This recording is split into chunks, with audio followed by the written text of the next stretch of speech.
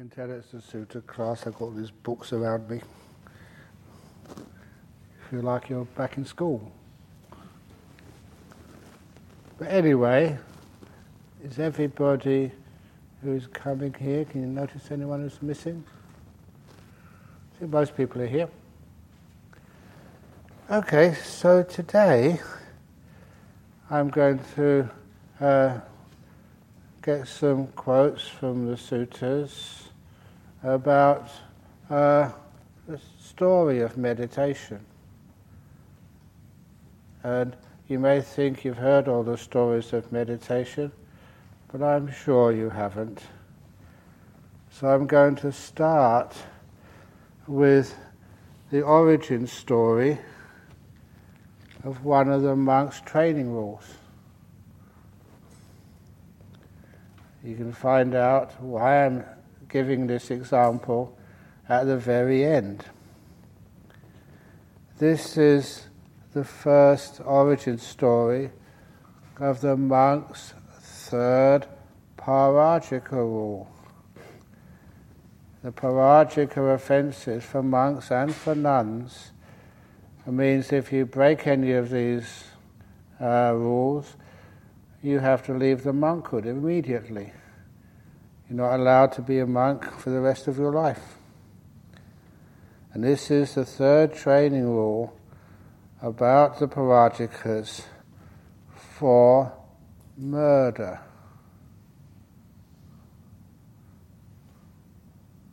Have I got you interested? At one time, and you may think, what's he talking about this for? Well, you'll find out in the end. At one time, the Buddha was staying in the hall with the peaked roof in the great wood near Vaisali, which was north of the Ganges. At that time, the Buddha spoke to the monks in many ways about unattractiveness. This is the word we use, asupa. Looking at things and deliberately seeing their unattractive qualities in order so you don't get attached to them. He spoke in praise of unattractiveness, of developing the mind in unattractiveness, and of the attainment of unattractiveness.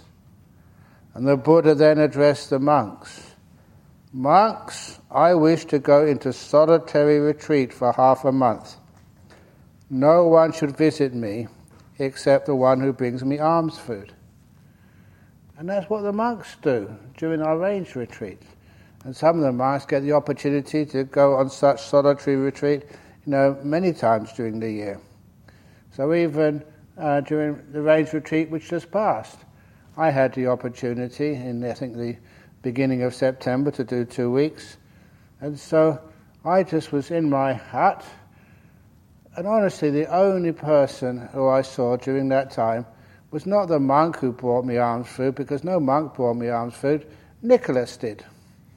Nicholas, was that true?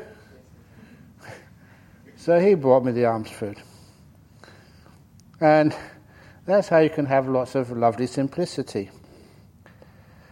Yes, Venerable Sir, they said to the Buddha. Soon afterwards, the monks reflected that the Buddha had praised unattractiveness in many ways, and they devoted themselves to developing the mind in unattractiveness in many different facets, what we call the asupa meditations. As a consequence, especially with the Buddha in retreat and people forbidden from going to visit him, they became troubled by their own bodies, ashamed of and disgusted with them. These are the similes in the time of the Buddha. Just as a young woman or man, someone fond of adornments, with freshly washed hair, would be ashamed, humiliated, and disgusted if the carcass, the dead body of a snake, a dog, or a human were hung around their neck. just so those monks were troubled by their own bodies.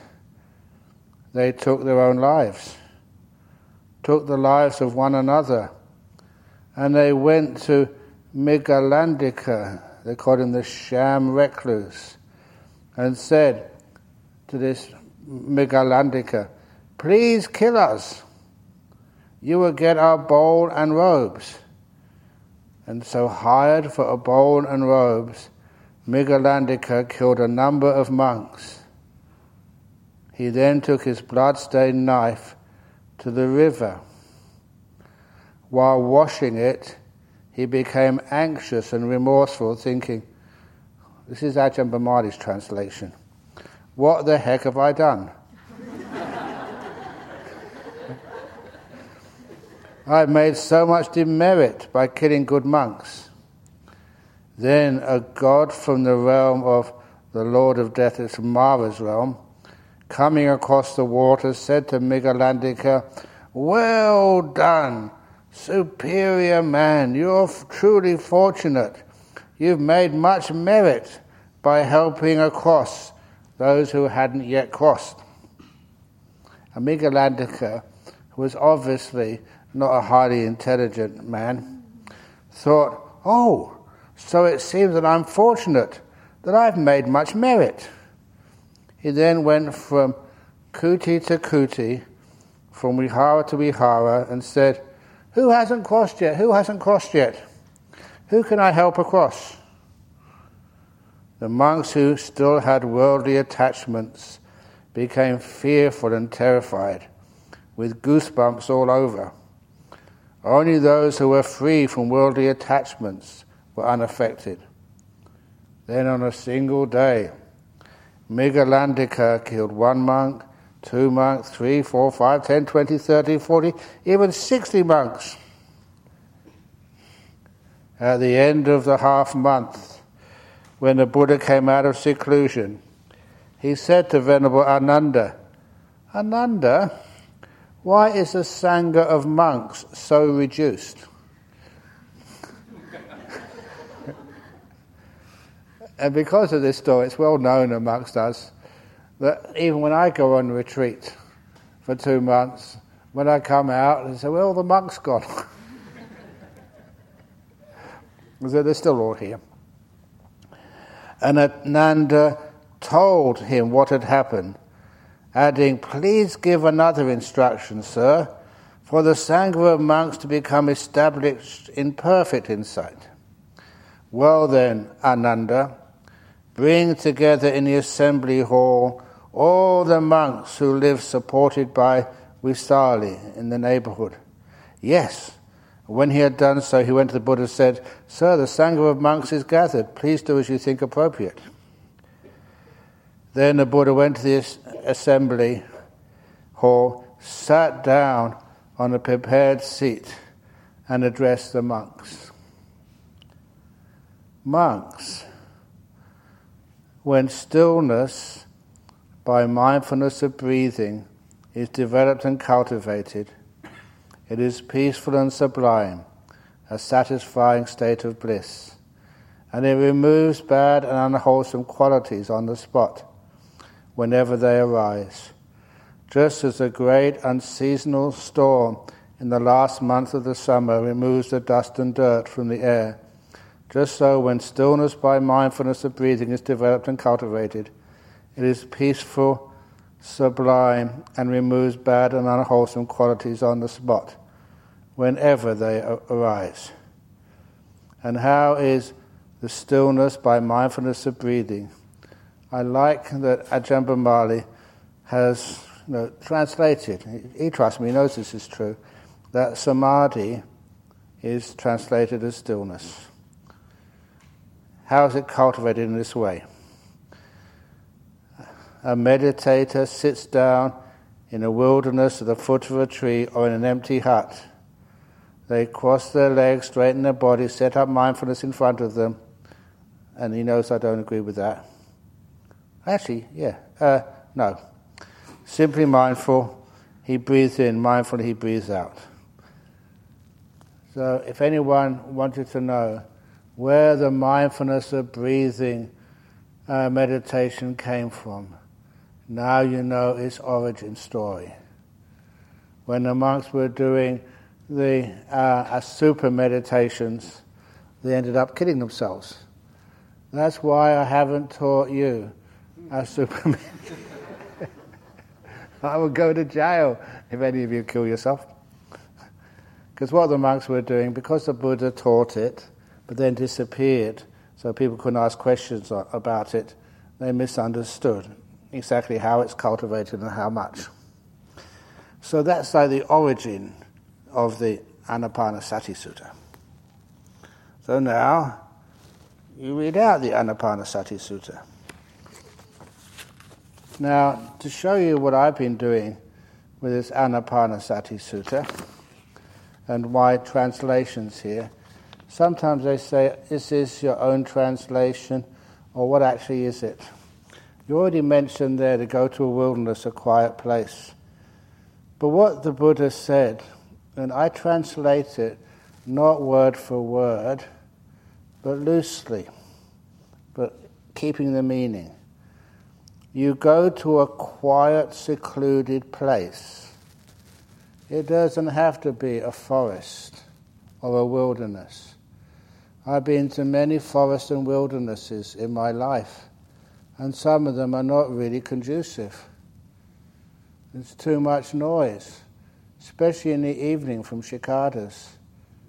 Sometimes the forest, there's one forest monastery, or not forest monastery, like a reserve, over in Hong Kong. I never thought there could be such a place in Hong Kong. And it's beautiful. It was quiet except for the fact they had an army camp nearby, and all the training exercises, you could hear them, from that spot, and planes going overhead. So a secluded spot, I think you can understand, is something like Jhana Grove. Really peaceful. There's no external noise. We don't have any army camps close by.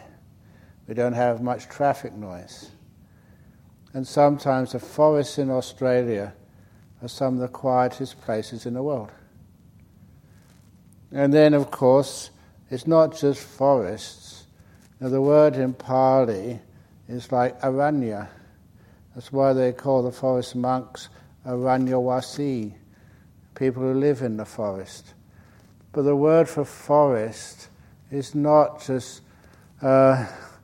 Aranya means unruled. So wilderness is a good translation. The places where people don't go.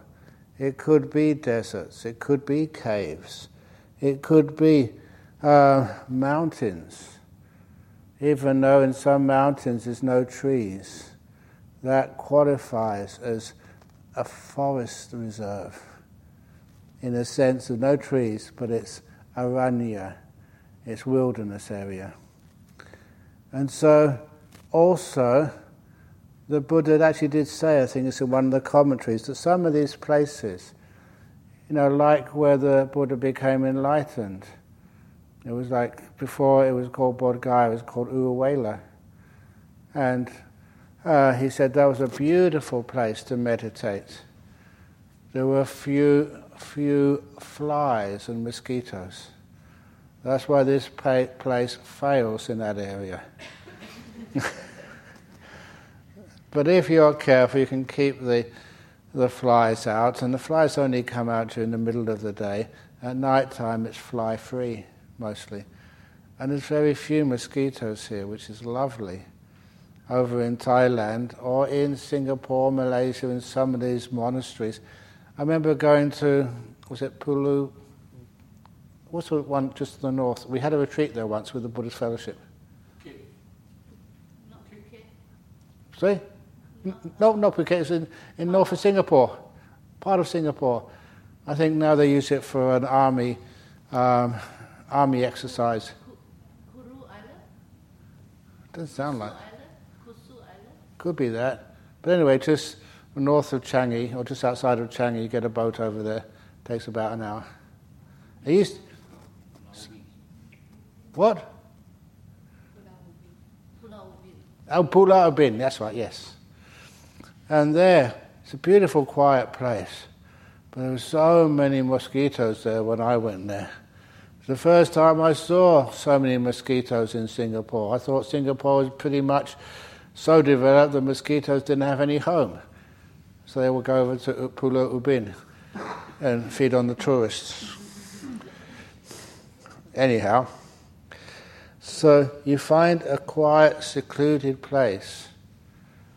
And these days, I'm quite surprised. You know, I don't know if any of you visited Kusala Vihara, that's where Ajahn Santuti is.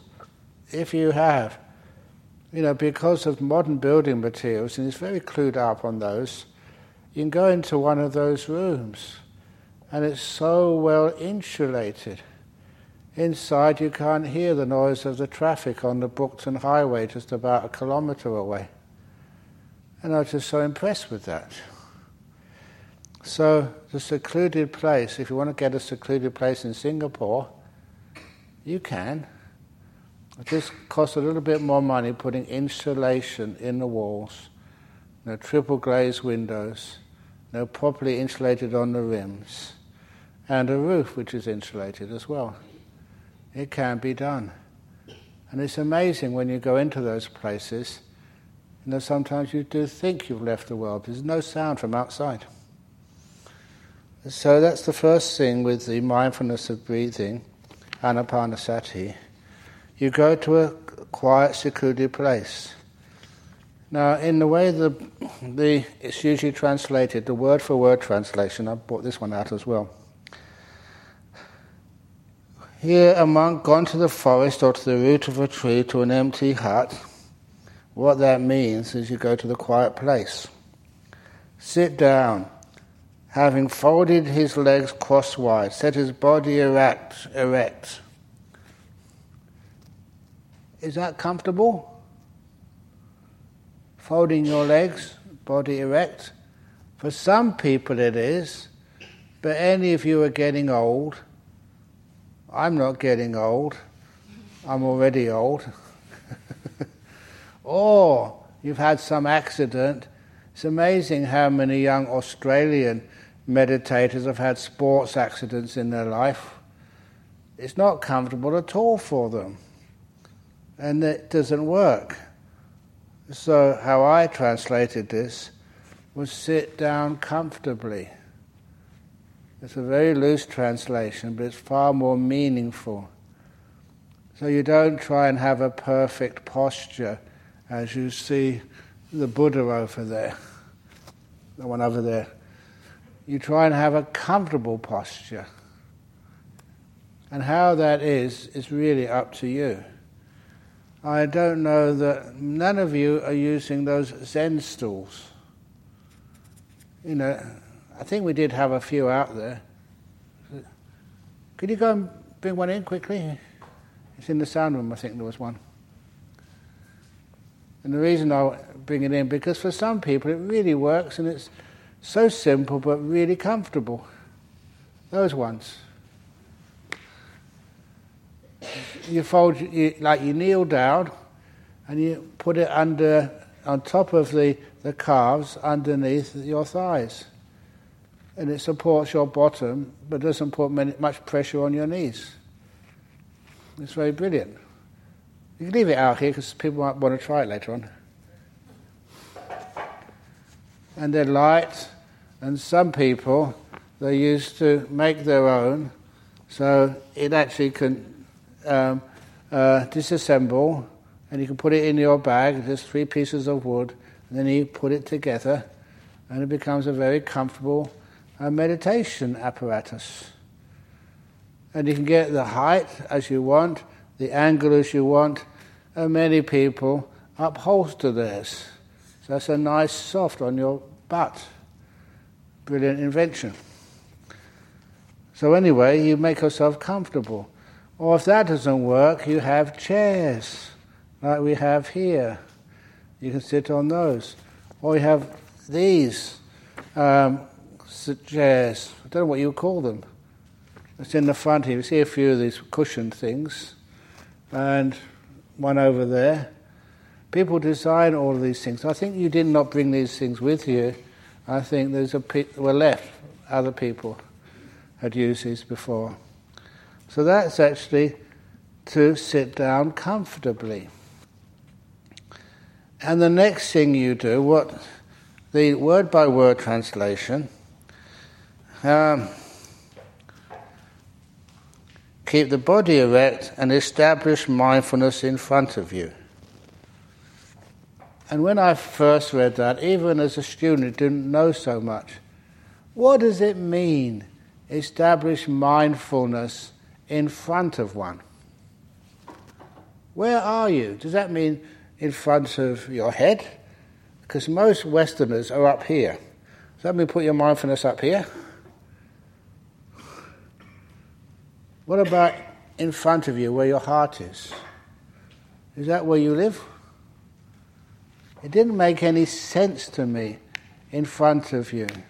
Because this is breath meditation, people think in front of you means in front of your nose. That's not where you live. I don't live in my nose. What it means is the word parimukkhang. And it can mean in front, but not spatially, but give it the most priority, make it the most important. So I translated this as, and give priority to establishing mindfulness. And I really stick by that. Make it the first thing you do. What is mindfulness? Somebody asked me that question in the interview time. I won't say who it is. But you come on a retreat, and on the fourth or fifth day you ask what mindfulness is. Well done. Because sometimes we think, loving kindness. What's loving kindness? What is peace? Sometimes people think we understand these words. A lot of the times we don't. We kind of assume we know what these things are. So I know that there are very elaborate definitions of mindfulness if you ever do mindfulness-based cognitive therapy. I would never get permission in the United States to teach that. I'm not qualified. I haven't got certificates. I've never gone through the courses. I was teaching meditation before those courses existed. I don't think even the Buddha would be allowed to do that. But also some of the definitions of mindfulness. It's a nice try, but I always say that real mindfulness is where you're in this present moment, because I can't see how if you've got awareness of the past or the future, that's not real mindfulness. It's memory or fantasy. Present moment awareness. And the other thing which is important is silence, inner silence. Otherwise you're not really being aware of what's happening. On the first day I told that story, Lao Tzu, seeing with his attendant on a walk where everyone was supposed to be quiet, seeing a beautiful sunset. You can actually try that. There's some beautiful sunsets around. And if you say and think, what a beautiful sunset, you're not experiencing the sunset anymore. You're only experiencing the words. And words can be deceptive. To prove that point, some years ago, I was visiting the Bhikkhuni monastery, Dharmasara, I think for doing some sort of ceremony, and they asked me, please, can you give us a teaching? I didn't have time to give them a talk. So I said, okay, but it's going to be a quick teaching. I said, okay. So I said, well, I do need to go and use the toilet first. Where's the monk's toilet? I know Venerable Hasapanya looked a bit surprised, because where the monk's toilet is Just I helped design that building. That's the old, in the old days anyway, when this happened, it was in the old nun's cottage at Dharmasala. So she said, it's over there, Ajahn Brahm. See, it says, toilet, male. So I went there, and sure enough, it's actually written on the door, a male toilet. So I only pretended, I didn't do anything rude, I pretended to urinate on the door. What was that stupid monk doing? Well, look, that's what it says. It says monk's toilet. You pointed it out, that's where it is. It's on the door. That's what it says. They said, no, it means monk's toilet inside. Well, why don't you add the other sign, inside, instead of just saying monk male's toilet? You're deceiving me. Words can deceive. They never can describe exactly where something is. So even here we have male toilet, female toilet. All it says on those doors is last person in, just turn the lights off. Trouble is, if you're in a toilet, sometimes you're so quiet, sitting down, that people don't know if you're still in there, if you're the last person in, and they turn the lights off when you're inside doing your business. So, please be careful with signs. They are approximations. They are not precise. Silence gives you precise information, not distorted by names. Who are you? You've got a name. Is that who you are? Of course not. That's only just a very, very rough description of who you are.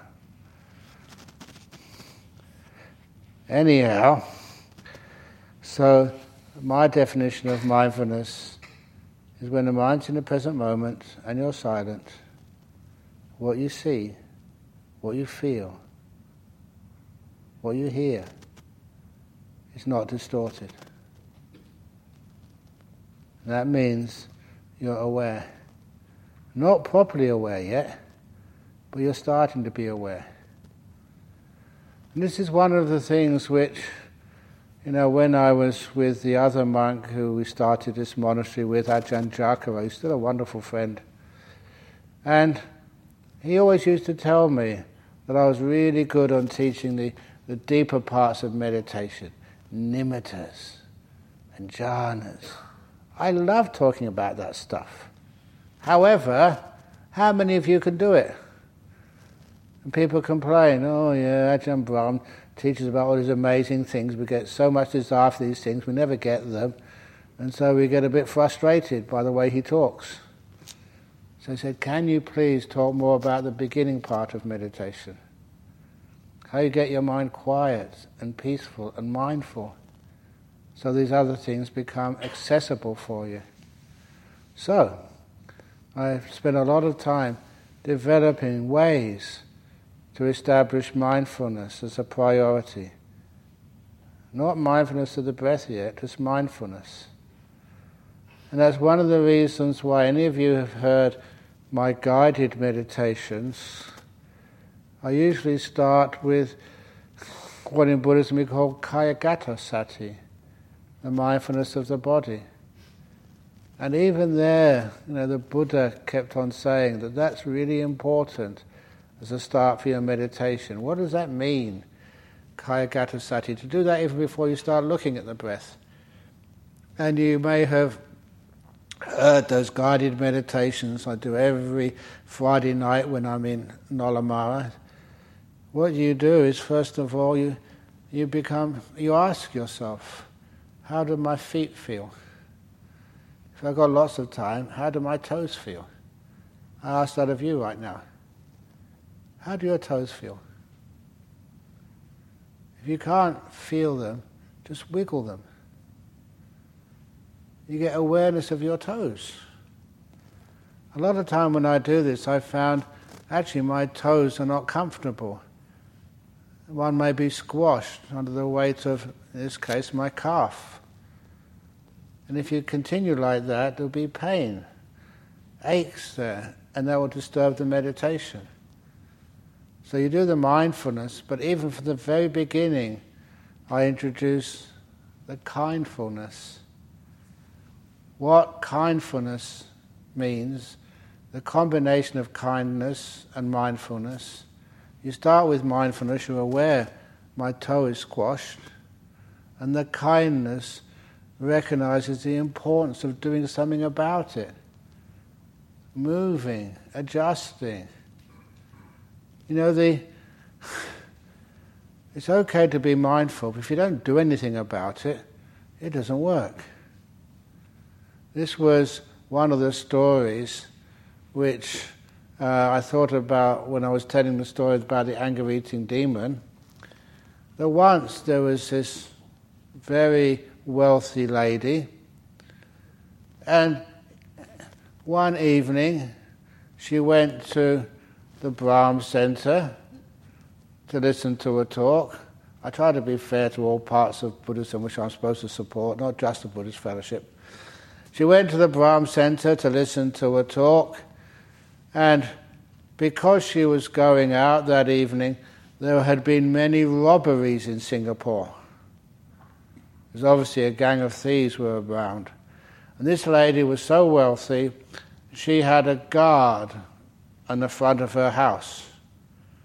So she told the guard, "Look, I'm going to the monastery or the temple today to listen to a talk, but there are thieves around. Many neighbors have been burgled. Please be mindful while I'm away."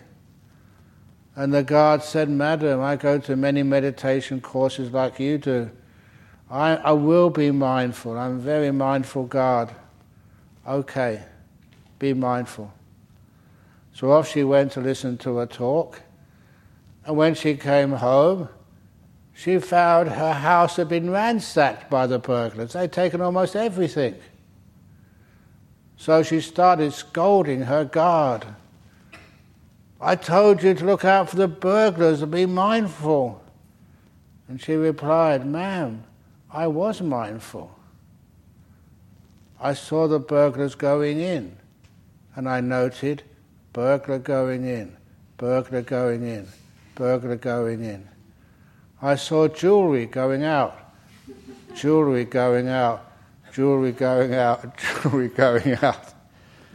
I saw their truck going in, truck going in, truck going in, truck going in. I saw your safe in the back of the truck being driven away, safe going out, safe going." I was mindful. That's how I've been taught mindfulness. I know that's a little bit cruel to the Vipassana tradition, but nevertheless, that's not mindfulness, is it? Or is it? Is that enough? Real mindfulness, you're aware, it gives you an obligation to act dutifully when you're aware, to be kind. So what you do, you just ring up the police or you lock the doors. You don't just note. You actually do something, caring. Actually not really doing something, but you can't sort of attack those burglars. Call the police. That's a kind and responsible thing to do. So anyway, that's what mindfulness is. So you start with your feet and relax them to the max. It's a beautiful saying, relax to the max. Yeah, okay, it's a slogan, but it's actually a powerful one.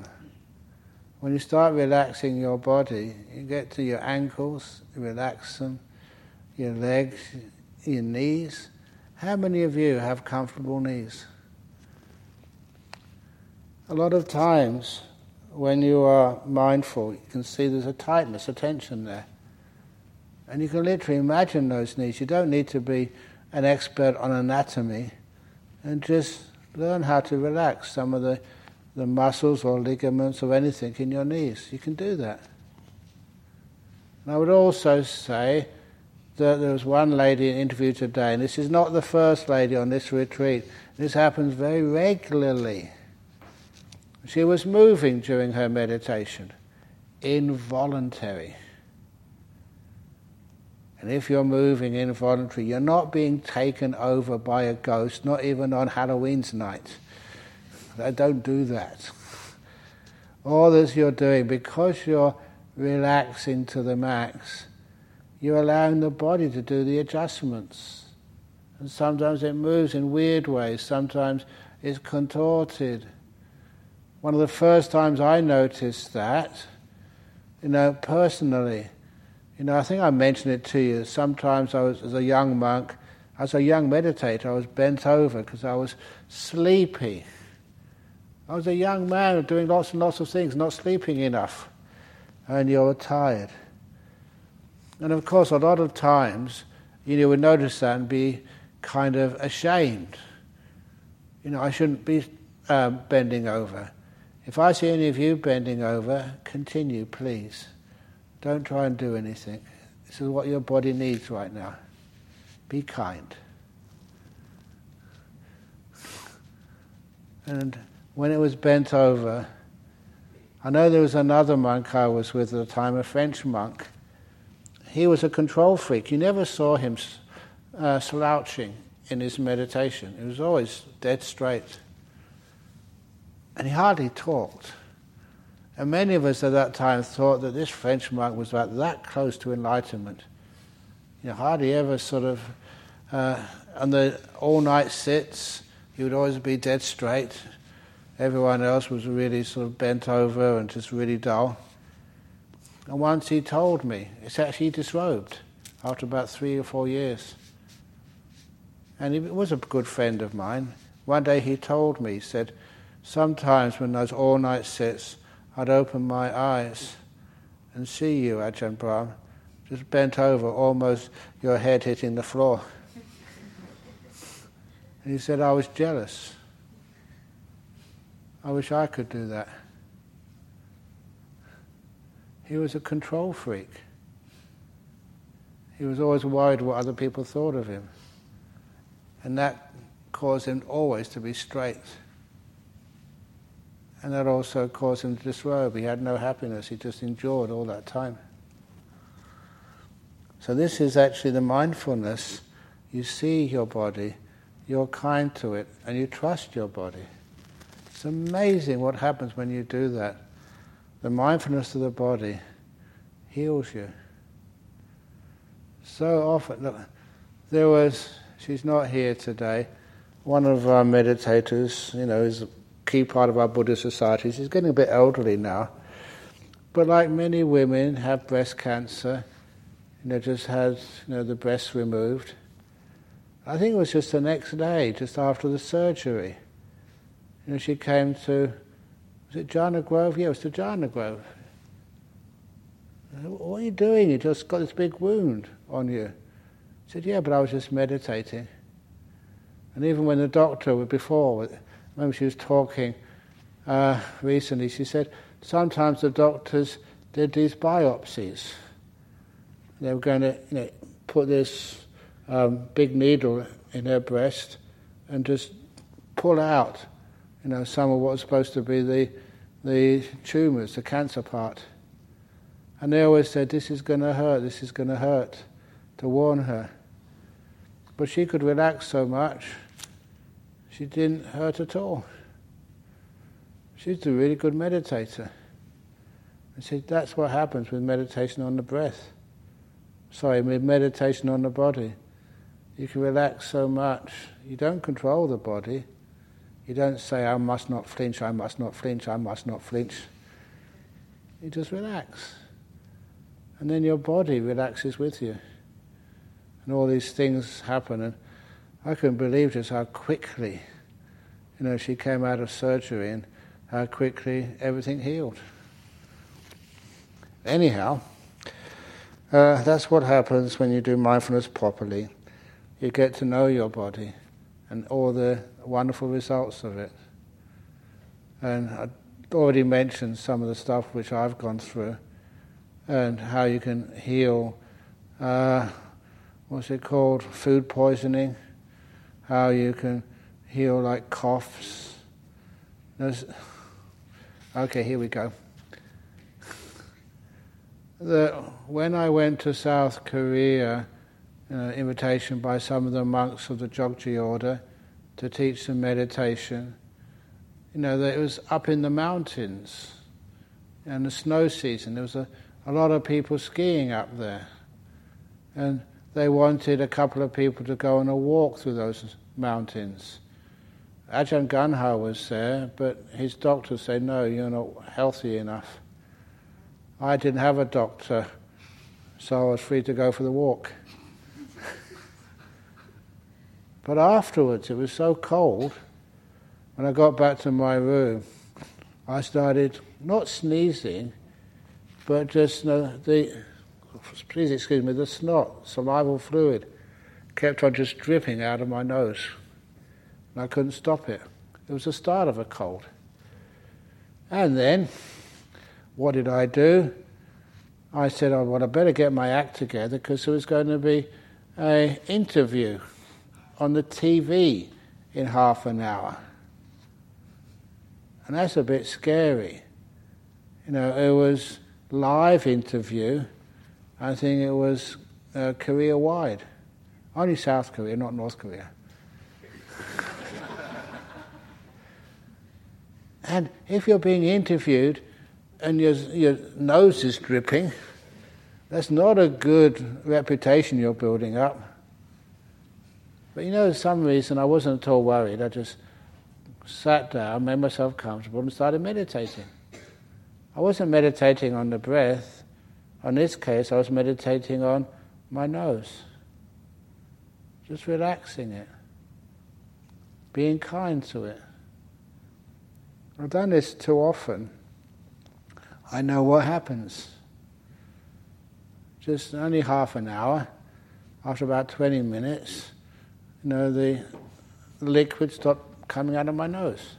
It just stopped. It didn't clog up. The nose was clear. And I just could go to that interview just, pretty normal, with no indications of anything wrong with my nose. It's actually what you can do. I've done that several times when you really needed to. And it's not willpower. It's kindfulness power. Kind to your body. It's almost like I say to my body, look, I know you really need to do this, but I'm going to give an interview for so many thousands of people on TV. Please cooperate. And I work with my body, and it stops. It's not a magical power. It's just trusting your body and being kindful to it. So when you cultivate the mindfulness of the body, the kindfulness of the body, you get to the point where your body is so relaxed. And there's an interesting aspect of this, which I've never read in any book, but it's true and I make use of it. When your body is very relaxed, you can know because it feels delightful. There's a special sort of sensation which I deliberately look for. I don't make happen. I know it's there somewhere. You just have to relax a bit more and look for how your body feels. And even like an old monk, you feel this beautiful, delightful sensation in your body.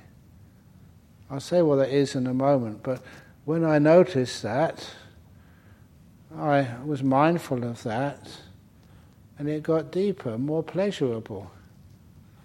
And I also noticed the more pleasure I felt with a relaxed body, just the more I relaxed, the more still I became. The delight took you into deeper states of peace and relaxation of your body. So anyway, when you do relaxation that way, of your body, you're setting up mindfulness as a priority. Not in front of you, but all over you. And that's where it's important you set up that, because otherwise you get sick. And when are they coming? The Cancer Support Association, I think, coming in another month to monastery. No, I think soon anyway. And anyway, when they come to monastery to teach them meditation, that's why they come here. You teach them the awareness of the body. So you can get a cancer and just zap, zap, zap. You can actually be aware of it and be kind to it. Like the anger-eating monster invaded your palace, your body. Doesn't belong there. Get out, tumor. What are you doing in here? You don't belong. That's not the right way. Instead, you say to that tumor, welcome. I've got a big body, especially me. We have plenty of space in here for both of us. Welcome. You take away that stress, that anger, that negativity of trying to get rid of things. It's amazing what happens. Sometimes those tumours vanish. I've actually seen this. Some of those disciples, they go to the doctor and they're going to have an operation. Before they have an operation, this was actually in Singapore. I forget which hospital. So the doctors, have to take another scan before the operation to see how the cancer has developed.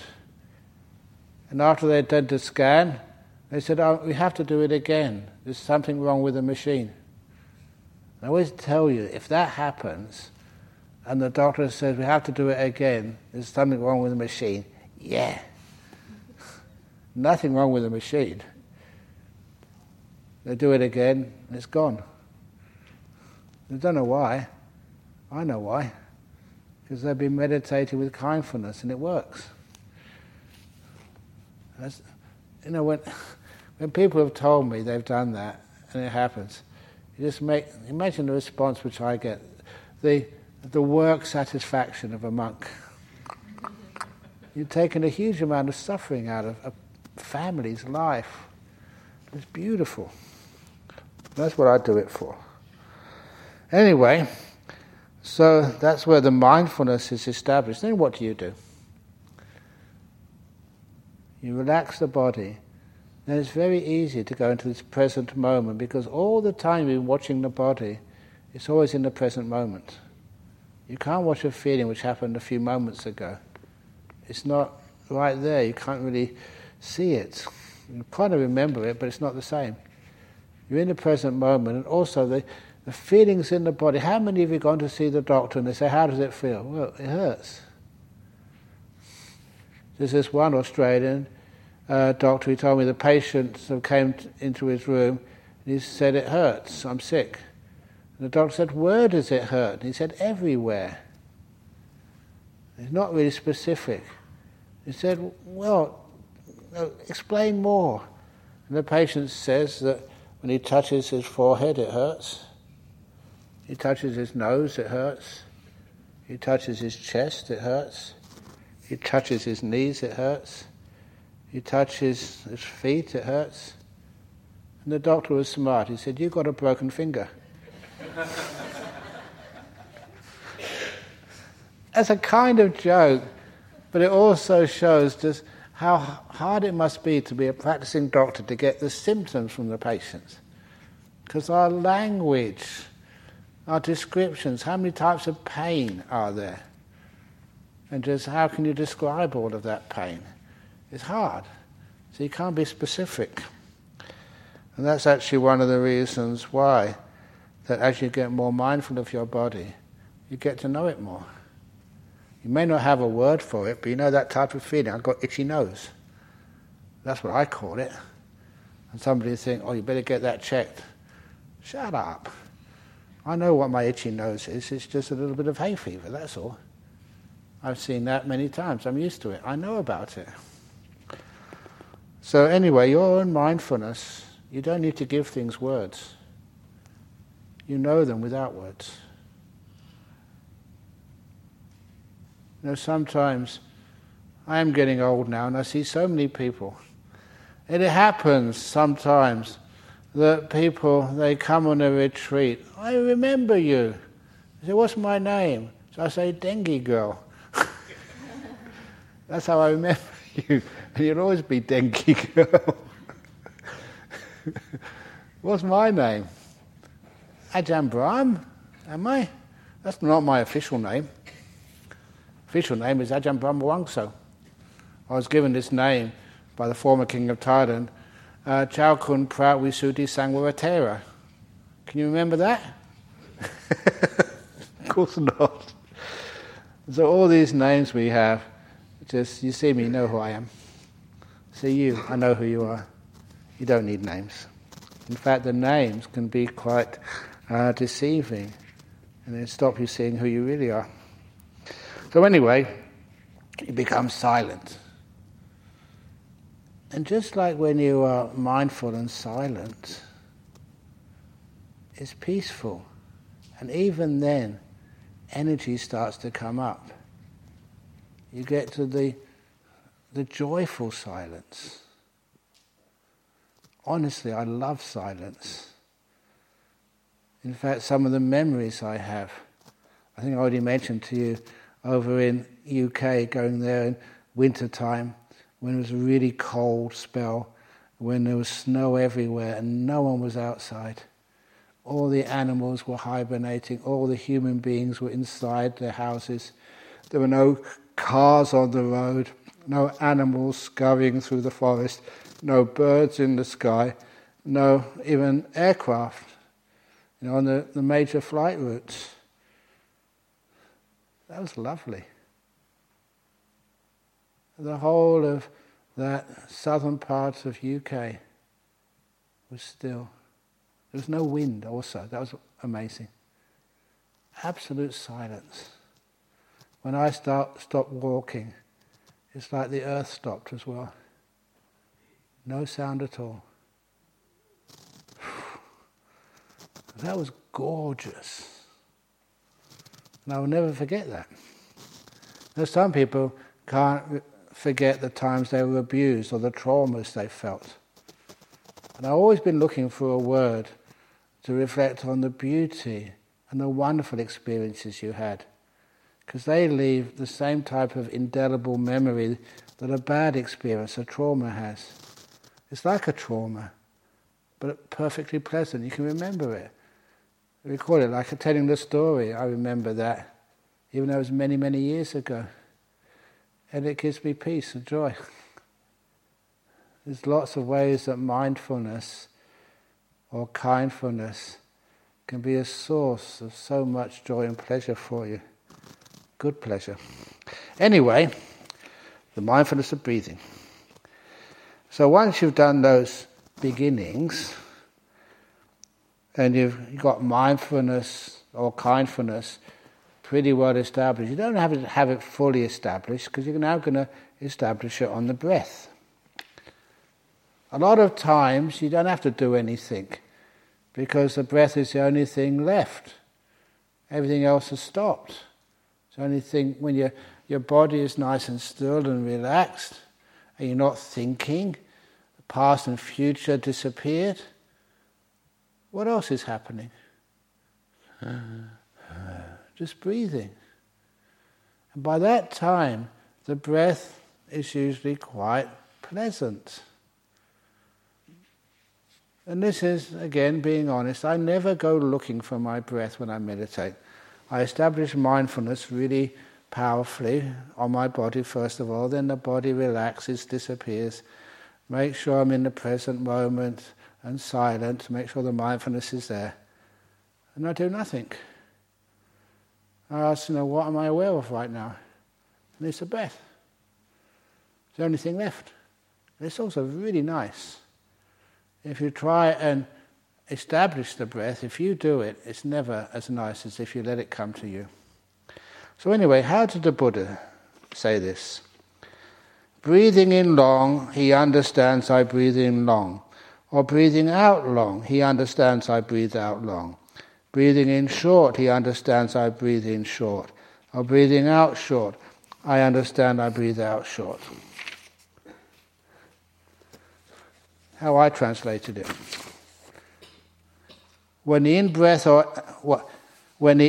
and out-breath are long, you are aware that they are long. When the in-breath and out-breath are short, you're aware that they are short. The repetition is removed. And sometimes when you remove repetition, it's much easier to understand. But even this, I usually don't say that anymore. When the in-breath and out-breath are long or short, you know what they are. Those are the first two stages. But nevertheless, you don't have to do both stages. Because, being rebellious, I started to contemplate, how short is short? How long? What if your breath is in the middle somewhere? Does this length of breath qualify as short or as long? Sometimes you realize that the meaning of what the Buddha said was just how the breath is doing, short or long, or in the middle, or kind of short middle, a short medium, or medium long. Like all the sizes of clothes you have. Short, medium, super extra medium, or whatever. And that's like your breath. You don't have to do this breath and that breath. You're breathing. You kind of know how it feels. If you don't do that way, there is alternatives to those two early ways. You can start to have a mantra along with the breath. Like, in Thailand, for those of you who learnt meditation from the Thai tradition, you do Bud Ho with the breath, breathing in Bud, breathing out Ho. And I'm going to tell another story. I'm going to go over time as usual, so please excuse me. This was a story I was telling the monks at Bodhinyana a couple of days ago. There was this was told to me personally by Ajahn, who lived in Phutok. He's one of the forest monks. Unfortunately, he died in a big plane crash where many forest teachers died many, many years ago. But I saw him a few months before he passed away. And as one of the villagers had come to tell him in one of the nearby forest monasteries, a elephant had come into the monastery and just roared. And the head monk there just jumped out the window in fear. Because these elephants had actually squashed, many of the kutis. They didn't like them. And so Ajahn looked at me and said, "Do you want to go over and meet the elephants?" I said, "Yeah." I was a bit rebellious. Yeah, why not? So I went up there, but before I went up there, he told me, be careful, because sometimes you don't know if you're going to be afraid.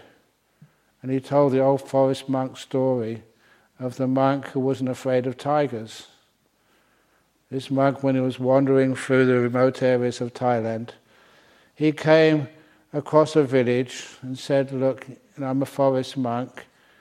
Can you please show me a nice place in the forest so I can sit and meditate?" You always had to report in, because the following morning they'd have to make food for you, for your arms round. So they said, "Well, it's better if you stay in the village this evening." And the reason is because there was a tiger in the area and it's killed many of our water buffalo and even some of our children. It would be dangerous for you to stay in the forest. So he said, "And a tiger, really? Yes, great. I am not afraid of tigers. I always wanted to meet one." A very courageous monk. So, "Are you sure?" He said, "Yes." So they took him into the forest and into where the tiger path, through the jungle, met one of the main paths. He said, "Right, this is where I'm going to put my mosquito net tonight." So they helped him. "Are you absolutely sure?" He said, "Yes." So he erected his mosquito net umbrella there, like the Thai forest monks do. And then he sat there, and the villagers left as soon as they could. They were afraid of the tiger. So then, when the sun went down and things went quiet, he was meditating. Buddha. Buddha, with his breath. In breath Bud, out breath Do. And then he heard a sound in the jungle of an animal coming towards him. It could be anything. It was dark. But he noticed his mantra started becoming Buddha, Buddha, Buddha. And then the animal came closer, and he could kind of assess the size of the animal by how it brushed against the trees. It was a big animal. Buddha, Buddha, Buddha, Buddha, went even faster. And then, as it came even closer to him, he reached out for his flashlight and shined it. Tiger, tiger, tiger, tiger. His mantra changed to tiger. And he said, the fear took over. He lost his mindfulness. He didn't know how he had jumped out of the mosquito net. That just vanished from his memory, his mindfulness. And he was running into the village, shouting, tiger, tiger, tiger, tiger. You know, the Thai word is Sukong, Sukong. And there's a rule that monks should not run. You know why? Your robes fall off, yes. All of them. So this bald-headed so-called monk, because he had no brown robes on him, ran into the village totally naked, letting everybody see everything, shouting, tiger, tiger, tiger. And he became known as a monk who was not afraid of tigers. And that's what Ajahn told me. So be careful with even elephants. So, but anyway, that if you'd use a mantra, instead of just knowing short or long, get a mantra which is useful for you. And having taught for so many years in Australia, I found the most useful mantra is as you breathe in, you can say breathe in peace.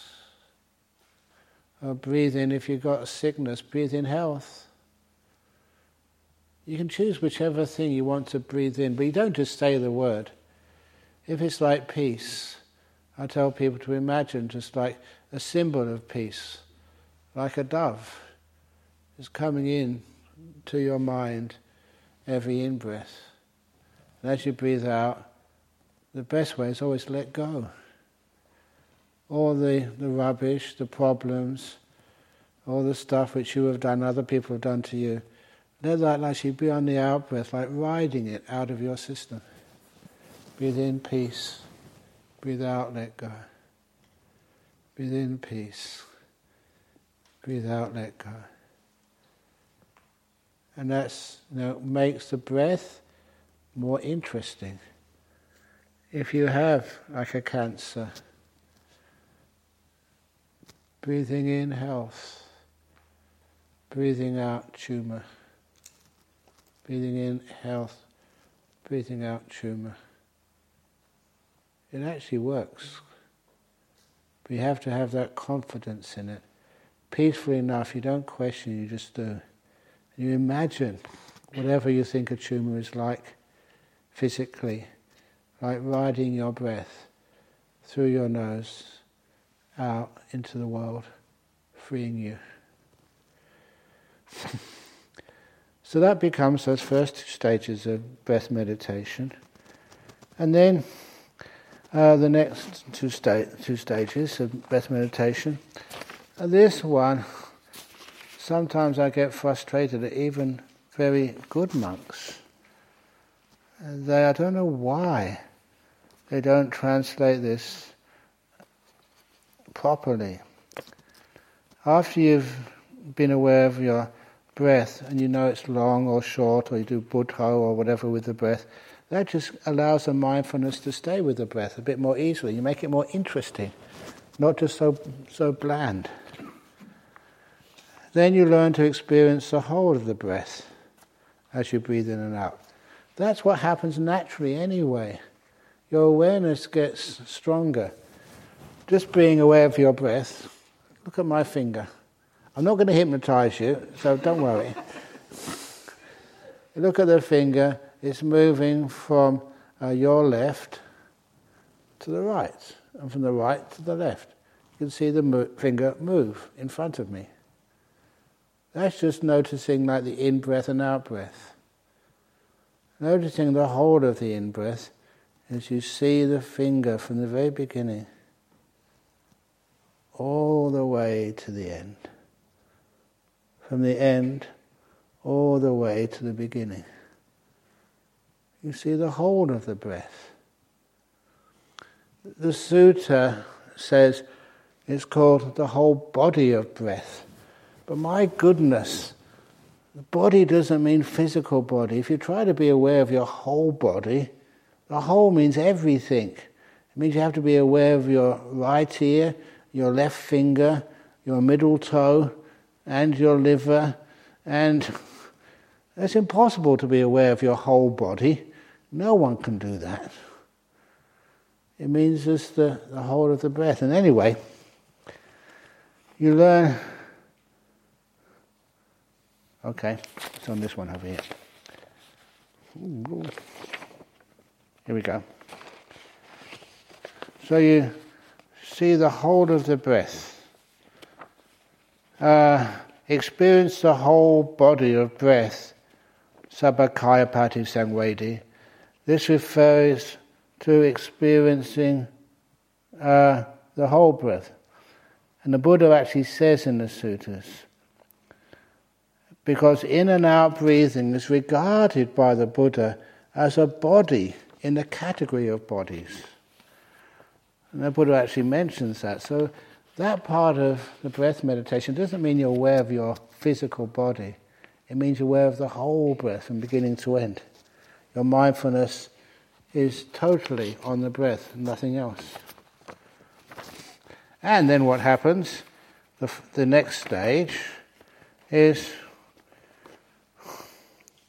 you learn to calm the breath as you breathe in and out. It becomes more peaceful. You don't do that. It's just what happens when you don't interfere. The breath becomes more and more peaceful.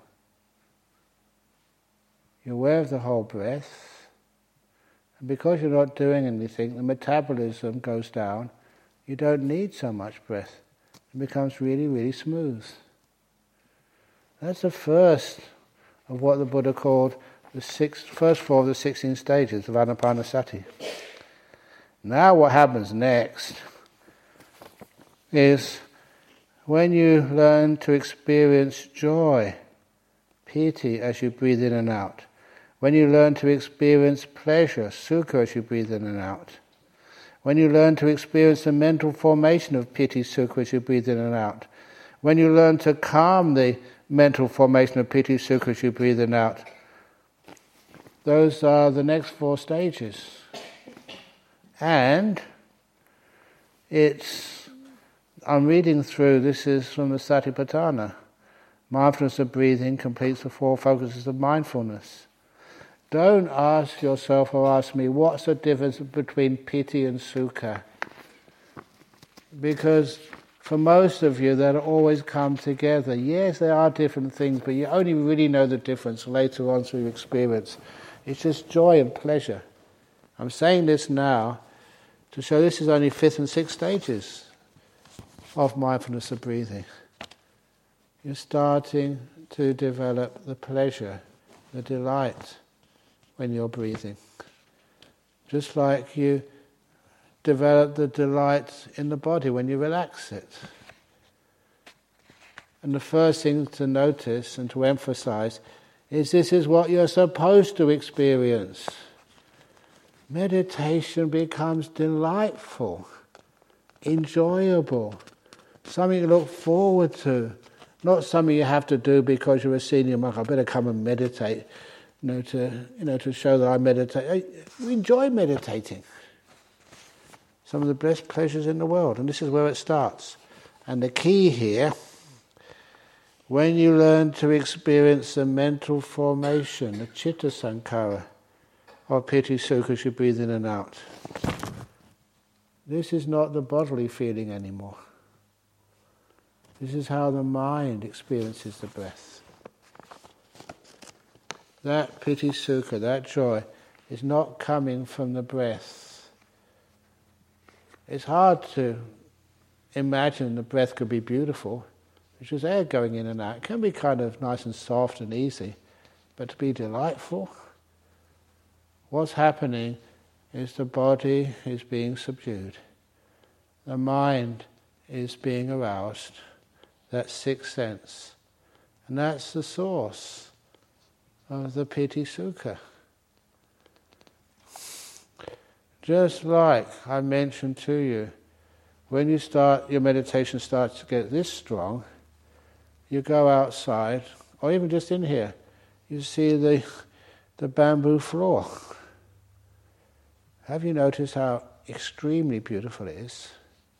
Not just delightful, not just, like somebody setting bamboo floor says, see how nice this is? It's not just that, it's a wow. It's amazing. See all those lines and colours and how they work together. You see beauty where you never expected to see it. I think many of you have heard this story. Okay, I'm going to say it. This will be my last story, okay, today, because I've already gone over time, as usual. But it's worthwhile saying just how mindfulness can see beauty, how the piti sukha arises so strong anywhere. When you're having some good meditation, everything looks amazing. The first meditation retreat I ever did was in boarding houses in Cambridge. These boarding houses where poor students stayed. And it was well known, this was in 1970 I think, the cooking in UK was terrible. Their cuisine was not like going to France or Italy. People made fun of the cooks in UK. And this was in a boarding house for poor students. When I heard we're going to do the retreat there, I thought straight away, I'm going to take some sandwiches or something. Food is going to be terrible. But to my surprise and delight, the food was more delicious than even some of the food cooked by these really top chefs in the colleges. And that surprised me. I thought it was just good luck, my good karma. Later on I realised it had nothing to do with the chef. Who's the cook here? Is that Norlia? Visakha and Norlia. Is she a good cook? No, she isn't. Something else is happening. Because when those boarding house cooks were cooking for me, it was always really delicious. And I thought, this is impossible. What's happening? My mindfulness was getting strong enough that he started seeing the beauty in the cooking. After they boiled and steamed all those vegetables, the tiny amount of flavour, the residue, the tiny, almost insignificant remnant of taste, I could be aware of. And it was enjoyable. It's amazing. I must say this with greatest respect to Visakha and to Norlia. Every cook we've ever had here, they make ordinary food, but it tastes more delicious because you're aware of it. You're not talking to the people next to you. You're more mindful. You can enjoy the flavour more. Anyway, the story I was going to tell, which is a gross story, but I like to leave after gross stories. That was not what goes into my mouth, what comes out the other end. Yeah, you know what's going on. If you want to leave, you can. absolutely true. That sitting here meditating on meditation retreat many years ago, some lovely meditation. It doesn't matter how lovely your meditation are, you still have your bodily functions to look after. So I went to the male toilets opposite the laundry, in the middle cabinet. I still remember where it was. So if any of you want to try this, the middle cabinet, not the first one, not the end one, the middle one. To do a number 2.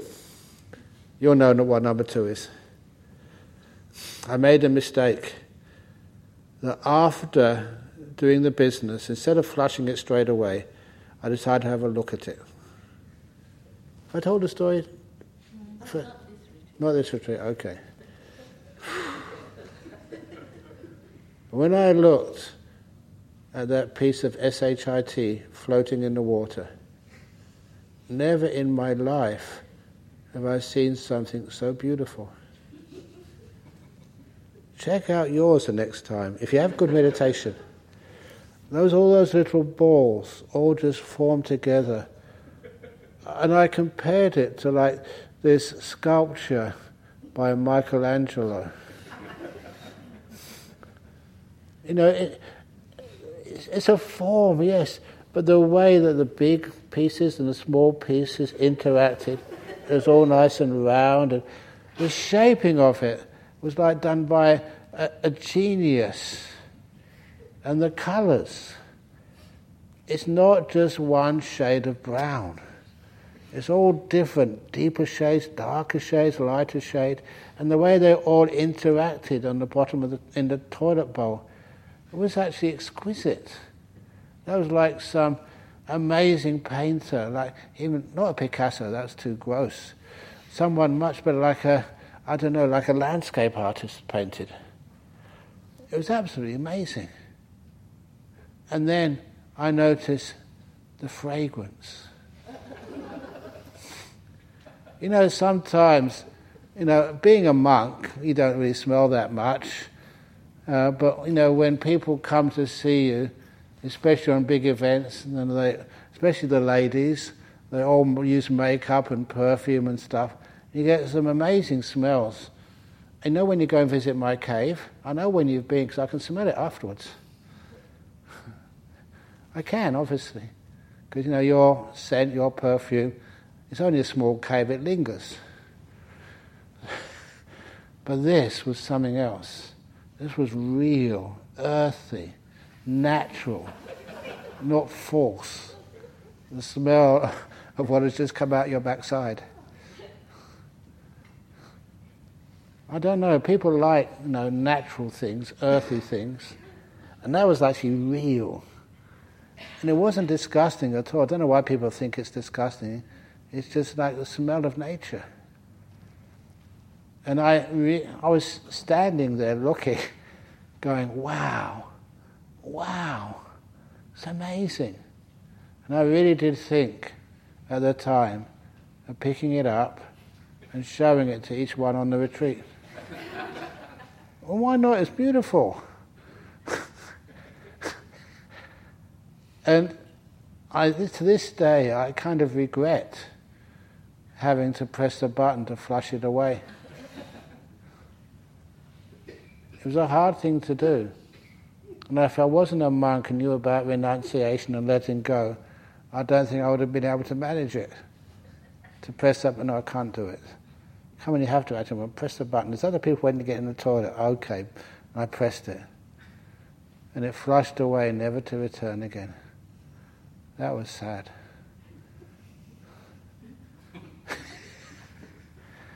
And that was true. What it was doing is, this is one of the fellows, he's a physicist working in CERN on the big atom smasher there. I remember he wrote to me, he said, "Thank you for that story.